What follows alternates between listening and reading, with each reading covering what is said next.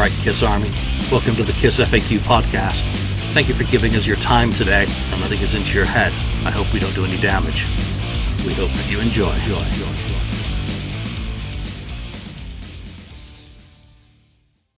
Welcome to episode, well, whatever. It's another episode of the Kiss FAQ podcast. I'm your host, Julian Gill.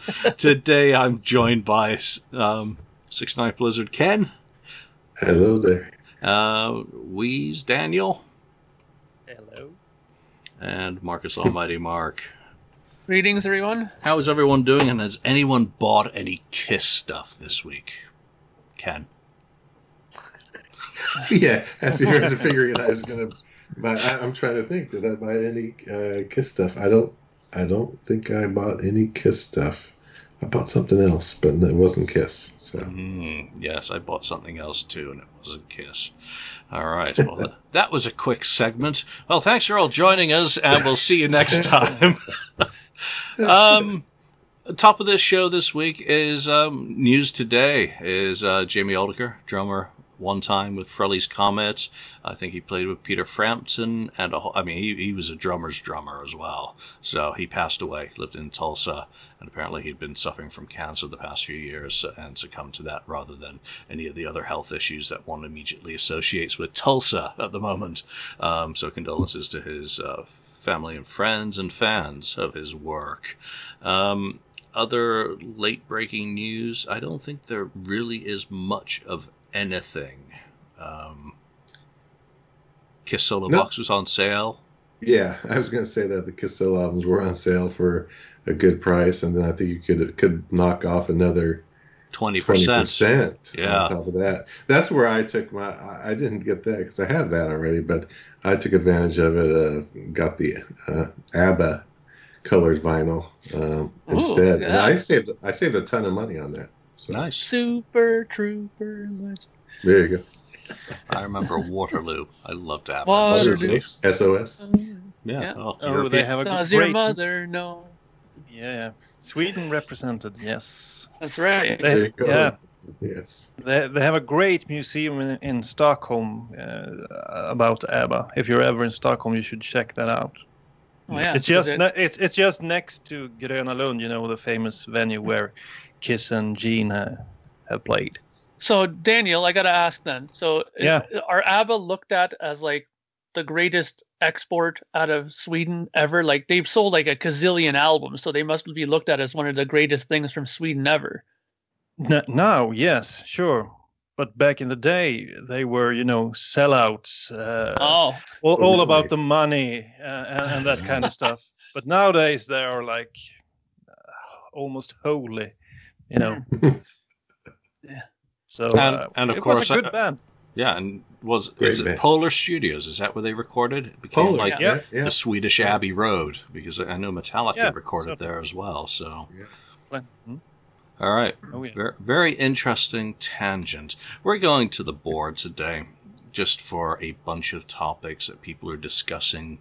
Well, some of them anyway. One of the good ones is from this week in 1985. Live Aid took place in, what was it, Washington, D.C., or was it Philly and London? I always forget. I know I was tuned in because back then, I was waiting to see Duran Duran. I wasn't interested. Yes. I wasn't interested in Zeppelin. Wasn't interested in Sabbath. I was really interested in what was it? Was it Power Station and Duran Duran? So yeah. Oh, okay. Yeah. I gotta say though, that Black Sabbath thing, for all that waiting, when I finally saw it was the old hand to the forehead situation. Like, oh my god, it was pretty brutal. So that's the first question for you guys to think about. So obviously Live Aid took place. Paul Stanley has been photographed backstage. But Kiss, if Kiss had performed at Live Aid, and it seems that the majority of bands that did sets did 3-song sets. So what 3 songs do you think Kiss would have performed, or which 3 songs would you have liked Kiss to perform? Why don't I start off with Daniel for that one? Well, I think they would have tried to be contemporary, so they would play a few of the newer songs. I'm sure they would play Heaven's on Fire and maybe Tears Are Falling or Lick It Up. but they would have to include one or two classics as well.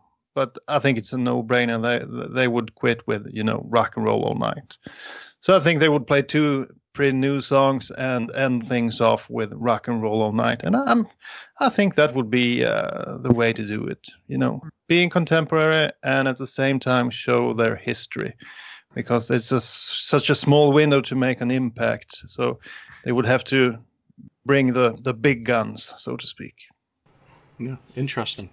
So, Ken, what would be your picks, and what do you think that they would do? Okay, well, I'll tell you what I think they would do first. And I was thinking about this earlier. I'm in the same boat here as Daniel. I think they would have been trying to promote their current, releases. So I would have said "Lick It Up" and "Heaven's on Fire," definitely. And I agree, they would have done "Rock and Roll All Night," because they seem to have to do that every time and anywhere they go and anything they're on. So those are the three. Now, what I would have liked them to do wouldn't have been contemporary. I mean, it would have been probably, for me, it would have been like Black Diamond, maybe "I Stole Your Love," and throw something in there. Maybe just, what the heck, throw "I Was Made for Loving You" in there for the other types of fans out there that are not, hard rock kind of fans out there. So that's what I would do. Good ideas. All right, Mark, have at it. Well, I think honestly what they would have probably did would be something like open with Detroit Rock City, then do Heaven's on Fire as their, something very current, because I don't think Asylum came out by that point yet. I don't think it was out then. Was it? Nope, no, I think it came in September. Yeah. September, so they just started in the studio around this time. Yeah, so they wouldn't have played that, and I think for sure they would have closed with Rock and Roll Night. Now, the interesting thing is, you said a lot of bands played 3 songs. From what I remember, a lot of the bands were given a certain time limit, because I know Queen was given like 25 minutes to play it, and they had like a little stoplight thingy on the stage where it was like green, you can keep playing. Yellow, you got like 2 minutes till you got to get off stage, and then when the red light came off, you got cut off. Apparently, power got cut because they wanted to keep it so like flowing perfectly. Mm-hmm. So it was interesting. But you know what? Just a little side note on this. I had this exact same conversation on my Yes podcast, because we were scratching our heads wondering how the hell was Yes not on this. They had their biggest album probably a year ago in 90125, and they didn't get asked to play on Live Aid. I don't understand that at all. So another head scratcher. Yeah.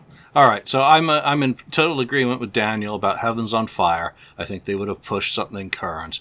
I think it obviously is Rock and Roll All Night would be the last song. And then I think they would push new product. And Andy Moyne reminded me this week that this week of July, is when the reissue of Creatures of the Night came out. So I think they would have promoted some new product and probably or possibly have done something off that, which I'm going to go with I Love It Loud, because what would be better playing in a stadium, which they just didn't get to do that often, of maybe trying to revisit the insanity of the South American audience with Philadelphians or wherever it was for the U.S. one. So there we go. For once, I'm going with Creatures. Now, what would I have liked? Well, I think that with the reissues, which were coming out in '85, of cassettes and Polygram doing the whole catalog, something off The Elder. But that's just not going to fly. All right, moving on to another band that didn't play at Live Aid, surprisingly, Aerosmith. Obviously, I'm still working on that. But I found a quote when I was going through some interviews and newspaper stuff this week that was kind of interesting, that I think is worthy of commentary on. Joe Perry says, Kiss gets an A for effort. Their comeback was very timely. They set a trend that a lot of bands are following, and now they seem to be just trying to fit in with a watered-down version of what they once did. So this is done with Mirrors era Joe Perry, while Aerosmith was doing their first album that was from their reunion after being on tour the previous year, they go out and have a pretty good tour. You know, they were doing 17, 18,000 seaters sold out, but they were also playing to 3,000 in some markets like Florida, having some of the same issues that Kiss had. Now, what do you think about his comments towards Kiss and what they had done with these additional members around that period? Had they become a watered-down version of themselves rather than the vibrant band that they once were? Ken, let's go to you. Start off with reason. Yeah, well, that quote was from 86, right? That quote? Yeah. So I don't know if they, I don't know. It doesn't surprise me because he knew, Joe Perry knew what Kiss was definitely back in the 70s when they toured with them and the makeup and the costume. So from that standpoint, yeah, it's kind of watered down because they're kind of every other band in a way, though they still try to put on the big show. As far as the music, yeah, I mean, I think it's just a matter of them trying to fit in with the times, with the other bands out there, and they're kind of, this is when they are kind of starting to follow the trends and so on out there in the 80s. So yeah, I can see. I don't think it was a stab, really necessarily at Kiss. It's kind of in a way a fact of what was going on during that time period for Kiss. Yeah, it wasn't a stab. I've got more than enough stab quotes against Kiss by those guys. That was actually one of the more politically correct ones. Daniel, what are your thoughts on that? Is Kiss kind of a watered-down version of itself in 1985, 86, 84, 85, 86, so the middle of the 80s? Do they feel watered down to you? It's hard to argue with the voice of reason in this one, but because I think you just have to look at them to see that they are not leaders anymore. They are followers to some extent, even though I really appreciate a lot of the music they did. Creatures of Night, Lick It Up, Animalize, and Asylum, that was this in 86. Well, then they had released Asylum. I think they're all great albums, but they had two choices: to keep the makeup and try to do that and die, or take another route, try something else. And I think they did it quite well most of the time. I didn't really fancy the outfits on the Asylum tour, and I might not have liked the high vocals that Paul did on Crazy Nights a year later. But for the most part of the time, I think they did a good job with what they had. They couldn't do the AC/DC thing and just sound the same all the time. They would have played in clubs from 82 and onwards, I think. Mm-hmm. So they surely followed other bands, but in a good way at times. And we have some great music from that time, Tears Are Falling, Hands on Fire, Lick It Up, Not for the Innocent, list goes on and on. So they did quite well. But most bands, they only have like 5 years when they are truly original. Then things start to happen. They need to change. And Aerosmith, well, you just have to look at them, Get a Grip was quite good, but then they went off on the MTV trail, and really, I don't know if they started that trend. I think they were quite, just trying to move records, sell records, and surely was a whole lot of ballads on those albums in the early 90s. So most bands from the 70s needed to change, and Kiss did it because they more or less were forced to.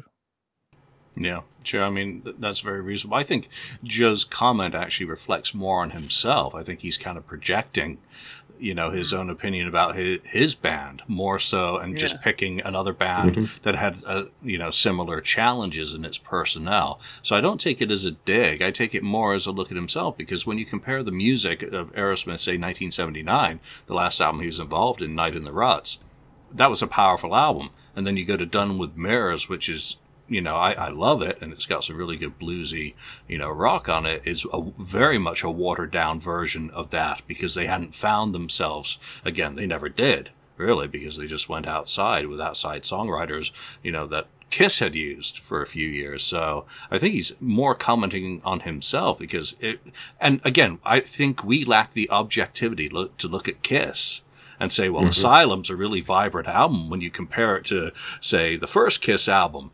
It's still that New York rock. So we can't really look at it at the same way that, a non-Kiss fan, and Joe Perry was certainly not a massive Kiss fan, did. Mark, bring some more reason into this. Well, the thing I find interesting about this comment is that it says, that their comeback was very timely. From what I understand, there wasn't what comeback. They didn't split. They didn't, Aerosmith split up. They were a non-entity. They were Gonzo. Bye. They came back. Kiss was alive and doing things throughout all the 80s. Yeah, sure, maybe it wasn't as successful as it was in the 70s and stuff like that, but Paul reminds us numerous times throughout the years that he kept Kiss going. That Kiss never stopped. Kiss kept going. He kept it going and rolling throughout the 80s. So I don't know what this their comeback was very timely was about. I'm thinking maybe he was not off the drugs yet completely, but it's just, I just find that kind of odd that he said that, because they weren't coming back. They were coming back, Aerosmith, and whether it was watered down, well, yeah, it was not by their choice. I think it was more just because of economics. They weren't selling as much, so you can't put on as big a show. You can't put on a show for a 20,000 seater when you're only playing to 5,000 people, and it costs a lot of money to do these kinds of shows too. So if they weren't pulling in that kind of money, you can't put on that kind of a show. So I think the watered down bit also is another kind of, not a jab, but it seems like a little like shot in the ribs there a little bit with that comment. But Aerosmith had the one advantage over Kiss, that they never were tied to any sort of gimmick. They didn't have any makeup to go and put on. They didn't have any kind of special costumes. They could just go on with their street clothes and play, and that was it. That was the Aerosmith look. It was just pretty much a street look, and that was it. Except for Steven. Yeah.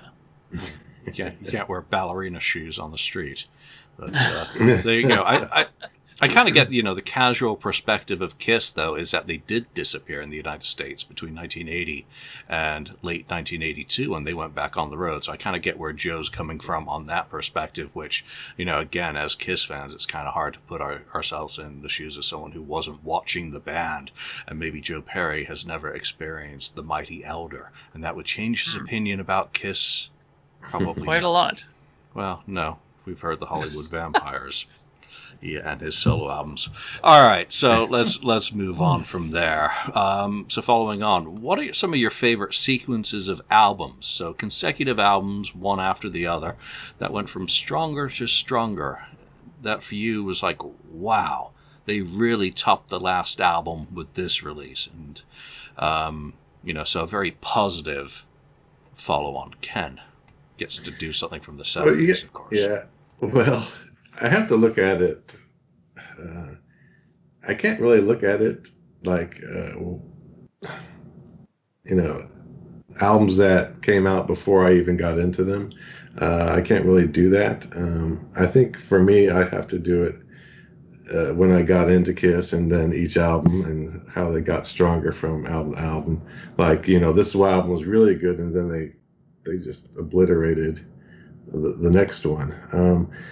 So it's pretty hard. I'm just gonna have to say, Hot in the Shade. I thought, oh yeah, it was pretty good. Now I don't look at it as that good, but I thought they obliterated that album with Revenge when Revenge came out. I just thought, man, they really did a great job on that. And now, if I went back and really wanted to do it in the early 70s, I'd probably think that, Rock and Roll Over was the one that, they did pretty well with, Destroyer. It's kind of a different kind of producing. They had a lot of good songs on there.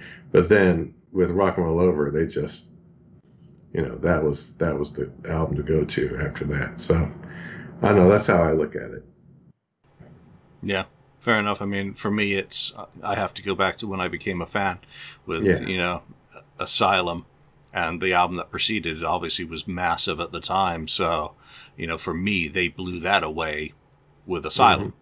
I can't go back into the 70s and say, well, Destroyer to Rock and Roll Over, though that would be one that obviously could be picked. But for the ones that I experienced, I'll go with Animalized to Asylum. Right. And for the ones that I did not experience live and in Technicolor, Destroyer to Rock, Destroyer is a fantastic record, but for me, they blew that away completely by going back to their rough sound and making Mark happy for Rock and Roll Over. Daniel. Yes. Well, you stole my thoughts because I have to second you on that, because I also started with Animalize and Asylum, and I felt that Asylum was a stronger album, mostly because Gene picked up the slack. On Animalize he didn't do that well. If he would have had Vinnie Vincent as a co-writer on Animalize, I think it could have been a different story, but he didn't, and we all know what happened. And if you go back in time to classic Kiss, I'd say the same thing. Destroyer to me is a great album, but Rock and Roll Over is even better. So that's it. Nice. Okay, now things get interesting. Mark. Well, it's funny because I have to agree with you guys saying that you have to take it from the perspective of when you started getting into the band, right? Now, the funny thing is, as you guys know, I was introduced to Kiss pretty early. Like, I was pretty young. My sister, because her being so much older than me, was listening to them from way back from the beginning, So, and I remember getting Alive early on when it first came out. My sister got it for me. Like, it wasn't the year it came out she got it for me, but it was like early on in my, teen years, right, when I got that. And the first single I actually bought of my own when it came out was Lick It Up. So I was well aware of Kiss at that point, and we did end up getting Lick It Up, the album, when it came out that time. I know Jane got it right away. So my threesome in a row, because I know that me and my sister used to talk about this all the time, was we were so hyped up when those albums came out, those three in particular, that those have to be my three go-to, which are Lick It Up, Animalize, because I remember when we got Animalize, we used to do this thing where we would, I don't know if you guys, anybody back in Europe used to do this, but we used to take blank cassettes and get little microphones and talk to our relatives on cassette and send the cassettes in the mail over back home.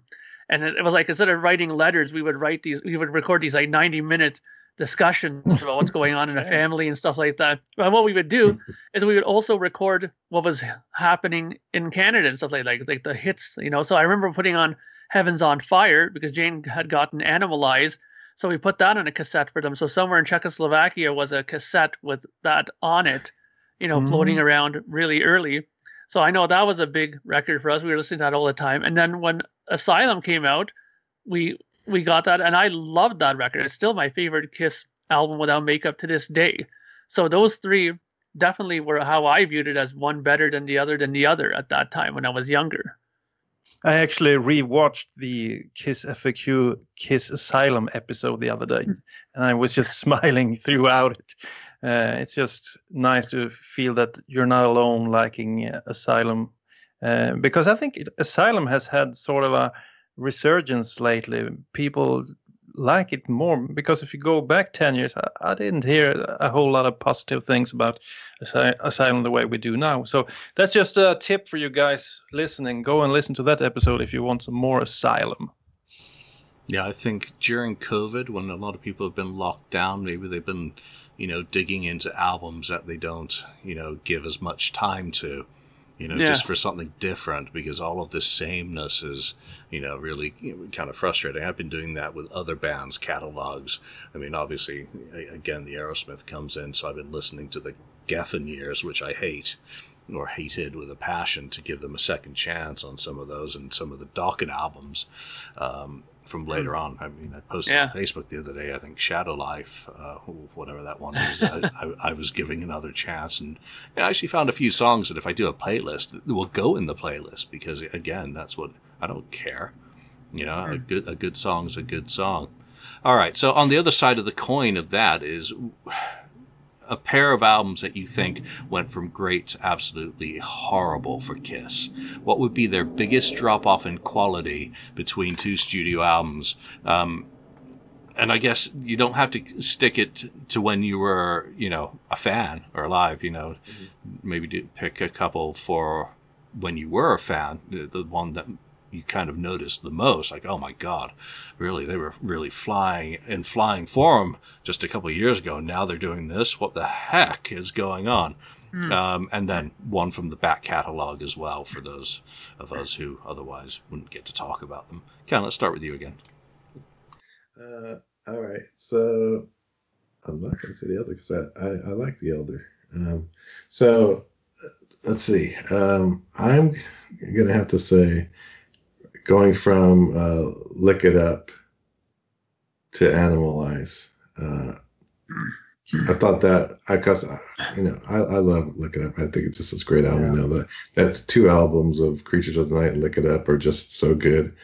And it was a major drop off. And yeah, that could be partly because of Gene. He wasn't, you know, into it at the time. He phoned it in. He was acting and that sort of thing. So his material wasn't his, you know, top-notch material at the time. So I'm going to have to say, yeah, Lick It Up into Animalize. Nice. Mark, how about you?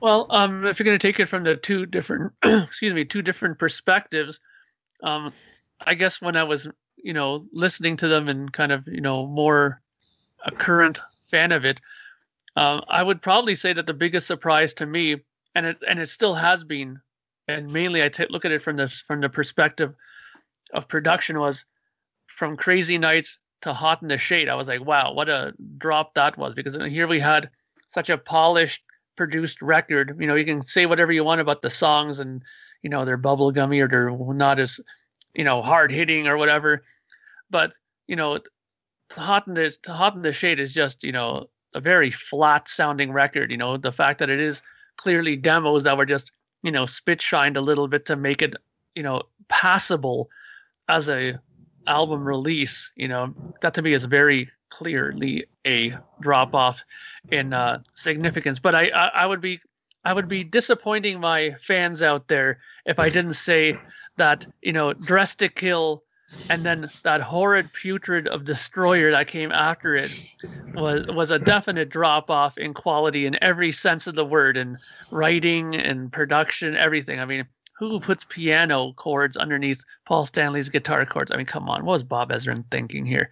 This is just unbelievable, that album. You know, live it's a different story. There was no piano bopping along underneath and stuff like that. But, you know, like I said, Paul, I'm not going to blame him, but Bob, you know, he's done some great records. You know, there's a lot of Floyd records I love that he's done, but what he was thinking when he did Destroyer is just, well, I mean, there's a lot of cocaine, but, you know, I just think that it's not just not his best work. In fact, it's probably his worst work. But I am very thankful, Julian, for the fine gold album that I have on my wall. Thank you, sir. You haven't drawn on it with crayons, Bob? Written rock and roll over it. Do the little. All right, yeah. That looks. No, he probably took it out and put a Project Gemini centering on. Yeah. All right. Dreams, right? Dreams. Yeah. For me, I mean, I could easily go with, you know, everyone's heard my story of, you know, becoming a fan with Asylum and then going and putting Crazy Nights on the Walkman and having a complete WTF moment. But I think the biggest decrease in kind of quality, or the biggest WTF moment that I've ever had, is going from Revenge to Carnival of Souls.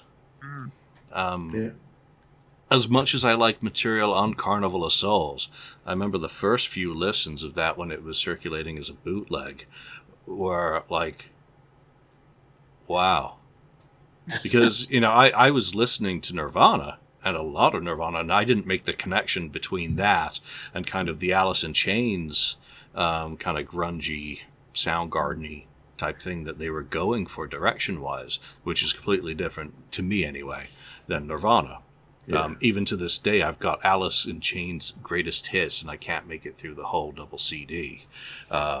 It's just too much of it does not appeal to me. Whereas there are a few songs I really do like. But when we go from Revenge, I know I always kind of make fun of Lonnie for his love of the album and whatnot, but it still was an extraordinarily strong album in terms of its production, in terms of its craft and everything that goes along with that. And going from that to a dirge-full multi-generational cassette on top of the dirge as well, to the sound of the drums being like wet cardboard boxes. Bruce has a lot of good guitars, and Bruce plays a lot of good bass. But Paul singing deep, low vocals a la Gene, it's like, to this day, Carnival of Souls is kind of tough. And that's the only one I can really think of. I can't go back into the 70s and, if I think of some like declines, I would think of like Rock and Roll Over to Love Gun, where you go from that really rugged, rough rock sound into the highly polished. It's a reverse Nevison in some ways, because you're going to that super polished thing that took off all the edge, but it still got really good songs compared to Crazy Nights. So that would be the only other one that really comes kind of close. So that's my thoughts on that. Daniel is looking like he wants to redo his list now. Yeah, you stole my pick once again. But I think it's when you live it, it's hard. It's much stronger, because I can clearly look at the 70s albums and see that there was a drop off from Destroyer to Love Gun, and from Love Gun to Dynasty, in my opinion. But I clearly remember first getting Revenge, and probably not my favorite album when it comes to songs, but sonically I'd put it in maybe even first place. Maybe Rock and Roll Over first place, and then Revenge. It sounded so modern, and you have to put it in perspective, because back then everyone around me were listening to Metallica, the Black Album, and that was the sound that was cool back then. And when I heard Unholy, man, it sounded good, and the whole album sounds great. Even the Eric Carr jam, I think that they picked the drums from 80 or 81, whenever he did that one. I think that one sounds as well also. But and the anticipation for the new album. They went from Hot in the Shade, which, as you said, sounded like a piece of crap, and then they had Revenge, which sounded so great. And I remember, and we had to wait a long time as well for the next studio album. It felt like that anyway back in the day. So the anticipation was real high, and you looked at some of the titles. The titles like Hate and stuff like that, and I was thinking, man, this might be like Unholy once again, but even better. And then it was the exact same reaction as you had, Julian. I got a bootleg of that one, and I was hoping that it was the sound of the bootleg that made the album bad, but it wasn't. The sound wasn't much better when they released the official thing, and I was greatly disappointed. And it was probably the last time I had my hopes up real high for a Kiss album. So the devastation when you realized that it wasn't a great album was just horrible. Yeah, I remember getting the promos in from Phonogram in London for Carnival of Souls. I was so excited. I was like, oh, this is going to sound fantastic, like Revenge with those songs. It's going to be click play. What? It really does sound like that? What the heck? So it's really funny, because Toby Wright is not exactly a bad engineer or a bad mixer. I mean, the work that he's done before has been good. I mean, Korn sounds, for as much as I don't like Korn, the sound of some of their records are pretty good sonically. I mean, I don't know what happened with that Kiss record, but I mean, it's just sounds terrible. And I mean, if that record wasn't done, then my initial pick for Downplay would have been from like Revenge to Psycho Circus, because I really don't like Psycho Circus as a record. I think that would have been a drop, in my opinion, from Revenge to Psycho Circus. But because we have Carnival in there, it's like you can't really do that, right? Got it. I think Carnival had the sonics of. Sorry, go ahead. Yeah, I just said Bruce has mentioned in some interviews that they really had some troubles in the studio between Gene and the producer. Gene was like moving the whatever you call it. Faders? Yeah. And Toby said, well, you can't do that. Sure, I can. And you know, they had some troubles there. So I guess they weren't on the same page, so to speak. Yeah. What was I thinking? Oh, yeah. The Carnival Souls, if it sounded like had the production values of Psycho Circus, I'd be fine with that as well, because that has a brighter, kind of more trebly kind of sound. Well, yeah. Fairburn did good on that. I think sound-wise, it's good. It's just the songs. I think it was a double disappointment. The fact that it's clearly not Kiss playing on it, but it's just some of the songs they didn't connect with me. That's all I think it was, So none of us went into the 2000s for any of our kind of transitional albums. When we think about Psycho Circus to Sonic Boom, is that an up or a down for you? I mean, an up. Yeah, it's an up for Clearly me an too. Up. Yeah, it's an up. Even with the production debate around Sonic Boom and the Sonics of Sonic Boom. Yeah, I think so. I mean, the first time I put it on, I think I always go by first reaction. When I first got it and put it in, I was kind of pleasantly surprised. Clearly, it was an attempt at 70s Kiss. It clearly was. I mean, just the riffing and the solos that Tommy did were clearly Ace inspired and influenced and stuff like that. And they had a Peter song, aka Eric Singer.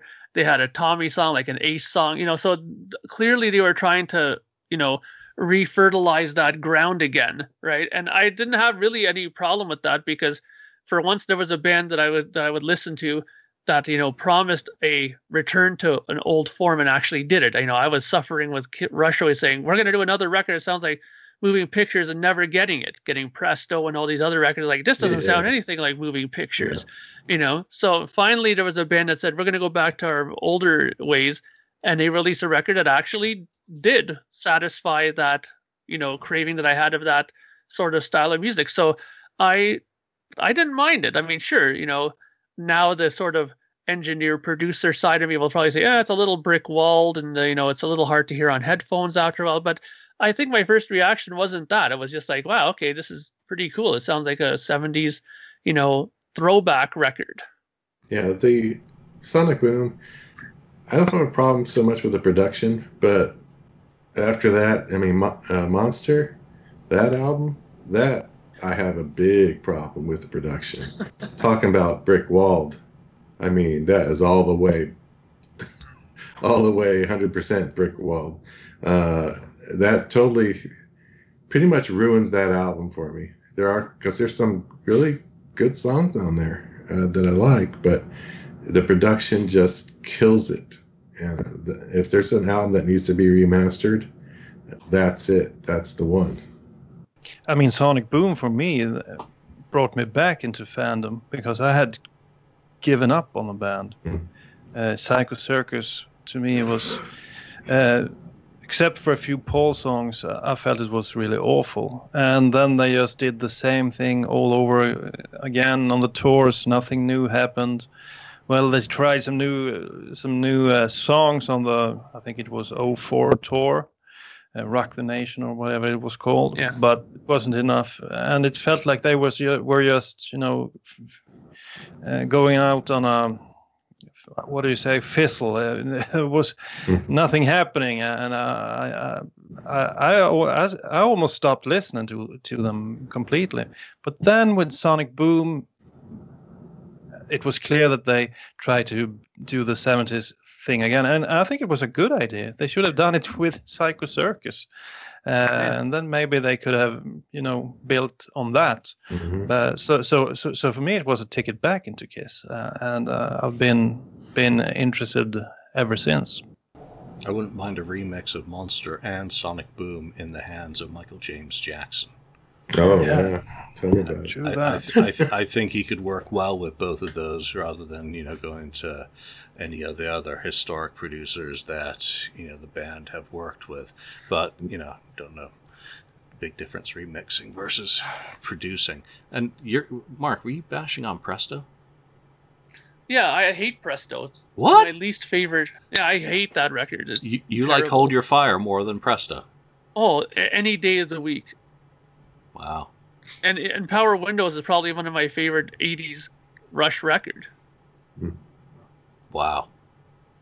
I just don't know what to do with that. Lyrically, okay, I'm just going to say this. Lyrically, you couldn't touch Neil Peart on Power Windows and Hold Your Fire. His lyrics, nobody had lyrics as good as that. Okay, well, before we turn this into the Rush FAQ podcast, no, that's interesting. Okay, so let's do a couple other topics from the board. And, I always hate when people call people a hater, or why do people hate on Kiss keyboards?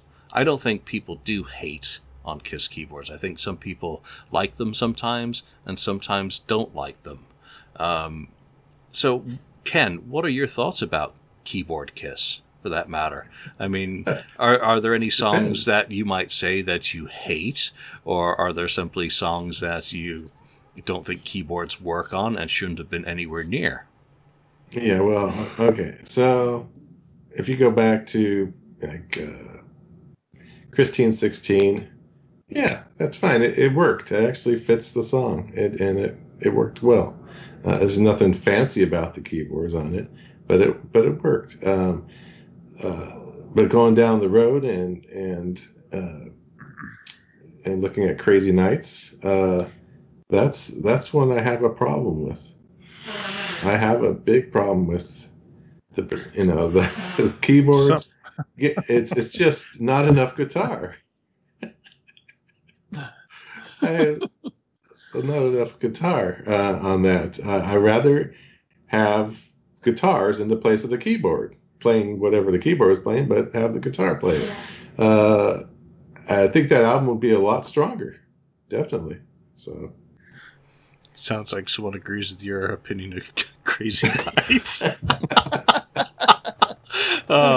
Yeah, and this actually ties in a little bit, obviously, with the passing of Phil Ashley, the keyboard player who, worked with Paul a lot during the mid to late 80s. And I think I've said it before, I would love to hear a treatment of Tears Are Falling with a little bit more emphasis on keyboards, because that was something that he said in the interview that I used for the last episode.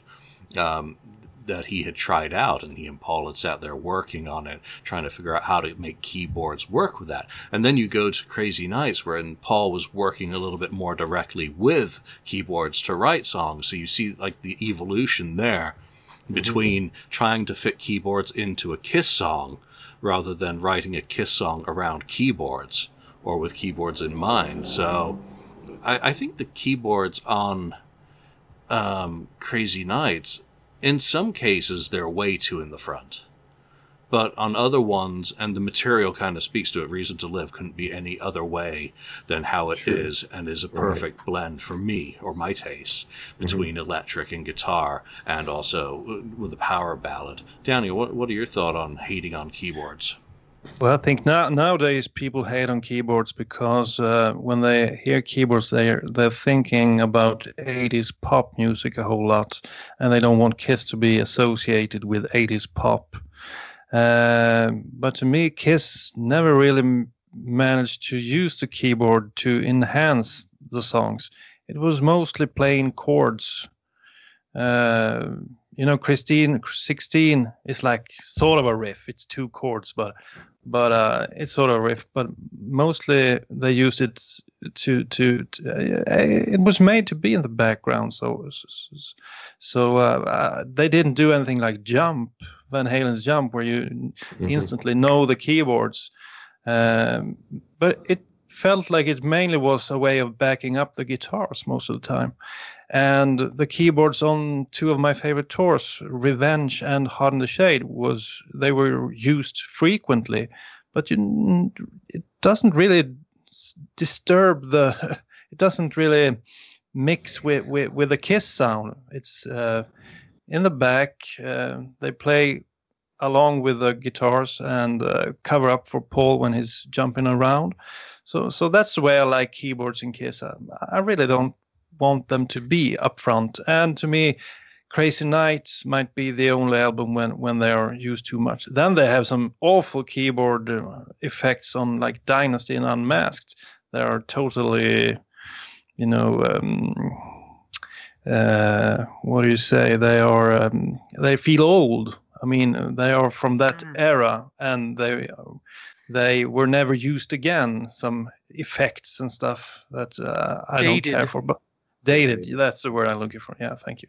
So to me, Kiss is better without keyboards. Yeah. Yep, hairy gorilla music. Now let's talk to a keyboardist. Well, I look at it this way, like the example of Christine 16, to many people, they don't look at that as keyboards, they look at that as piano, right? So sometimes that gets a pass, where if you hear a song that has a piano on it, or if you like Cinderella, they would do like a ballad with piano, that's always over, not put in the same category because it's a piano. It's very more bluesier, and so you can always look at it from that perspective. Same with like, Every Time I Look at You, there's a piano in that, and that doesn't get nearly as harshly criticized, I don't think, than let's say the keyboards on, Crazy Nights. Like some of my favorite music has keyboards in it, like, Turn On the Night is one of my favorite Kiss songs, and that has rampant keyboards all over it. But to me, it fits. I mean, I can't imagine that song without the keyboards, to be quite honest. And, some of the keyboards are a little jarring, like Daniel said on, Dynasty. Like, look at I Was Made for Loving You. There's that do-do-do-do, that little keyboard line that's going on in there. Very disco-ish, very, jumps out at you. But, I mean, Daniel also made an excellent point, too, that, do Kiss fans realize how often keyboards have been in Kiss music? Like as far back as like 87, I think, when they did that tour. I remember seeing that German festival tour that they did, and you see that keyboard guy side stage playing along the whole time with them. He's playing every song. He's playing in Deuce. He's playing in everything. There's keyboards on everything. If you were to get a cassette mix, like a soundboard tape of those shows, and you could probably hear some of those keys on there. You'd be like, "Oh my God, what the hell is going on here?" It's pretty loud. I mean, one of the great examples of this too is I was watching the Moscow Peace Festival show video that was on, and they put on Ozzy Osbourne. I was like, "All right, Ozzy," and they did "I Don't Know." They opened with, and what happens? He starts with the riff, and all of a sudden it comes in all this loud organ, all these loud organ stabs. I'm like, "What the hell is that?" It's so mixed so badly. It's all keyboards for the first 2-3 songs of that, and Zakk Wylde's like headbanging with his Les Paul. I could barely hear him. So, sometimes the keyboards can be a detriment, but sometimes like Kiss, we're trying to use it to fill in space, fill in, those parts where, Paul's going around and doing his handshakes and not playing half the time, or doing a leapfrog or something in the air and missing half the notes, right? So, that's what the keyboards were there for. I know Derek Sherinian mentioned that when he was on with them for Revenge. I think he was touring with them, and said that how many times he had to cover up stuff when Paul was too busy, trying to impress women front row, right? So I think that it's important to take a look at what the keyboards were used for. If they were used in studio and, became a very big part of the sound, okay, maybe it's not to everyone's taste, but the keyboards could be used to make a show sound much better and enhance the live concert experience as well. Yeah, and they had piano going right back to the beginning, Nothing to Lose, Bruce Forsyth, and then it's the kind of the honky, the Jerry Lee stabs for Christine 16. Then you get keyboards with the solo albums. You get keyboards on Dynasty, Unmasked, you get full-on organ on, the Elder. So, yeah, it's not been an uncommon thing. I love you talking about Ozzy at the Moscow Peace Festival and you missing out on Zakk Wylde's guitar. I mean, instead of just to see him doing pinch harmonics and hear nothing but keyboards, to me would be a blessing. Well, I think, Mark, you mentioned something there, Kiss keyboards in the studio. You can't count Crazy Nights because that album was written around keyboards. So, of course, most of the songs, it feels like you need the keyboards because it was written in a whole different way. So sometimes on that album, the keyboards are needed. But I can't really think of any other album where they really need the keyboards. And if you listen to I Was Made for Loving You from Dynasty, and then you listen to I Was Made for Loving You on Alive 3, clearly a Live 3 version is a whole lot better, even if that might have been done in the studio as well. But it's a rocker, I Was Made for Loving You, and the keyboard just made it sound bad. That was just clearly a production sweetening thing to try to make it part of that time period, I think. Yes. Right? I would love a board tape of Schweinfurt, which is the German festival show where you could see Gary Corbett mugging on the side of the stage, and he was never seen again on camera at the Kiss show after that, because he enjoyed himself a little bit too much. Let's just wrap up today with some thoughts. Eric Carr's 70th birthday would have been a couple of days ago, July the 12th, which, Gene hitting 70, Peter 74, going to be 75, Peter Criss 75 this year. Wow. What are your thoughts on Eric Carr turning 70? I'll start with you, Daniel, because obviously that was our era. Yeah. I remember the day he passed, the same day as Freddie Mercury, which made it, people didn't really know that he died. So that was unfortunate. But I think it's a testament to the Kiss Army that he's still talked about. He feels like he's still present. He feels like a part of the band, even though he hasn't been around for decades. And on the other hand, it feels real strange that he would be 70, because I'm sure you've experienced this before. At least I have, with friends or family that die young.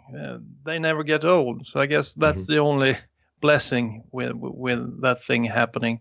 And the same goes with Eric Carr. To me, he will always be like 41 or whatever it was. And I just reacted when I saw Eric Carr 70 today.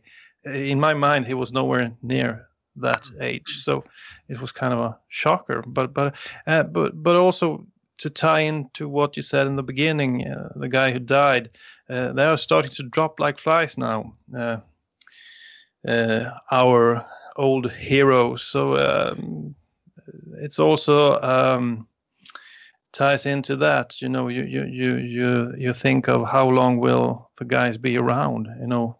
A decade, maybe not. I mean, the clock is ticking, so it's kind of sad. But I think the Kiss Army have managed to keep the memory alive, and Eric Carr is still alive and vibrant. So that's good. Yeah, next year will be the 30th anniversary of his passing, and that's just mind-boggling. I think, Daniel, you hit the nail on the head that he's forever young in some ways, and were it not for those photos of him from the God Gave Rock and Roll to U2 video shoot where he is gaunt, he's clearly wearing a wig, he's clearly lost a lot of muscle mass and weight, then my image for him forever would just be the Hot in the Shade era of him. I think we've talked about what ifs before. Would he still be in the band? No chance. I think he would have been out of the band within 18 months at the end of the tour, and that's perfectly fine.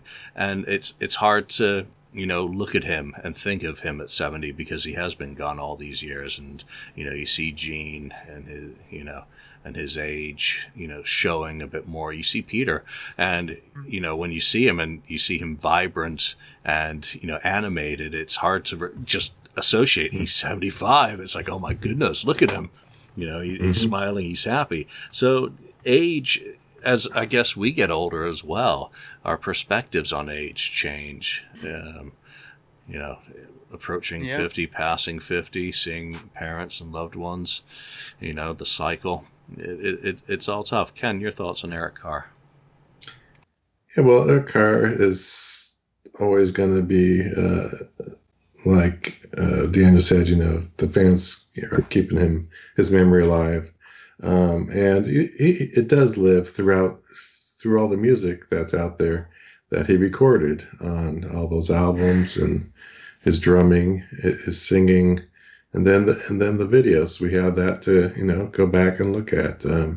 I never met him in person, unfortunately, but you could tell, and you've heard the stories, that he was just a great, nice, person or soul, and especially to the fans. I would have loved to have met him. I think it would have been a great experience. But having said that, I've always respected him. I thought he was a great guy, great drummer, and a great person. And I love seeing him. I wish he was here. I really do wish he was here. Who knows what would have happened? Maybe gone on to other bands. I'm sure he would have been in the music business. Who knows? He could have been playing for Ace on some solo albums and stuff like that. I wouldn't doubt it at all. So, yeah, he's sorely missed, though. Mark? Yeah, I think that you guys hit on a couple of really important points that, Eric Carr will live forever with Kiss fans because Kiss fans just bring him up so often. I mean, just today I was listening on my way to take the dog to the vet. I was listening to the July edition of the Kiss Room, and they played, Eyes of Love from Eric Carr's solo record stuff. And they play Eric Carr stuff frequently on these kinds of podcasts. So his memory is always around because, like you said, he was always in fan circles known as the most approachable and friendliest member of Kiss. I mean, everybody seems to have a story about other members of Kiss where they're like, they had great experiences and then this one or two bad ones, but nobody seems to ever have said a bad thing about Eric Carr ever. There was never a bad Eric Carr experience, and that speaks a lot about the kind of person that he was and how much he took the band seriously, and more importantly, how much he took the fans important to him, how important the fans were to him. So I think that's why he will not fade from memory. I mean, unfortunately, the same can't be said for people like Mark St. John, for example. I mean, you hear about him, but nowhere near as frequently as you hear about Eric Carr, right? And even what's funny is that even lately you hear more about Bob Kulick, who had recently passed away, than you hear about Mark St. John. And that's maybe because of other reasons that were not good. His little tirades near the end, but still, I mean, Mark St. John, I think, deserves, a little bit more spotlight on, being in Kiss. I think he deserves a little bit more. I mean, he wasn't in there as long term as Eric, obviously, but, still, I mean, he was a member of Kiss, and I know there's a lot of people who liked Mark St. John as well. But, it is what it is, and I just think it's interesting how perspectives change as people get older, and I am curious to see how things play out over the years, because they always talk about how people try to mend bridges in their older days and try to get back into some sort of communication with people that they haven't been in communication with, whether it was because of arguments or something bad happened. Let's see what'll happen over the next course of the years with people in Kiss. Will they patch things up, or will something happen amongst the Kiss community? Who knows? You never know, what age can do to people. I mean, I was very happy to see Peter Criss do that little, karaoke performance of his song there the other day when I put it on. I was like, wow, it's pretty cool. And he looked very happy doing it. And that was one of the things that made me smile in watching it, was that how fantastic he looked after. He was like so like, yeah, that one really good after he sang it kind of deal. So, good for him. It's good to see that he's, having his old age in a good way. You know what I mean? And hopefully, we can wish that for everybody else too. If you're interested in Eric Carr's drumming, there's a beautiful podcast from that New York guy who interviewed Vinnie Vincent a couple of times. I don't remember his name, but he did an episode on Eric Carr, and there's a guy in that episode who explains the Eric Carr techniques and what he loves about them. It's just an awesome episode. So you must know what that guy is called. He has a real, New York accent. Yeah. Yeah. It sounds like someone out of Goodfellas when he talks. Kind of fun. No, Mike's a good guy, and glad to see him doing something like that for a great podcast. Yep, very, very good. But I think just to end on one of Mark's points, I think Mark St. John will never get the same level of respect as even Bob Kulick, because Bob played on Alive 2 and other things. Mark didn't write. He barely played live with the band. He really was a footnote, unfortunately, and that's not to speak ill of the Dead, and of course, the drug issues later on and everything. I would like to think that people who do have bad stories about Eric have just kept them to themselves, and you don't always have to explain your bad ones. I'm still shocked when anyone says that they had a bad experience with Bruce. Like he must have been grumpy that day. Well, come on, everyone's human, so I don't doubt it. All right, that's a whole bunch of random topics, primarily from the message board, inspired by all of you. So thank you. Keep going with posts that I don't have to delete and that we can discuss on this show. Much prefer discussing them than deleting them and banning the authors. So there we go for this week from Ken, from Mark, Daniel, and myself. Thanks for joining us, and we'll see you soon. Take care. Thank you for spending time listening to the KISS FAQ podcast today. All sales are final. There are no refunds. If you'd like, look us up on Facebook or come over to the KISS FAQ message board and discuss the topic we've broadcast today. Don't forget to rate us on iTunes, Spreaker, or wherever you've listened to the show. We hope you'll join us again.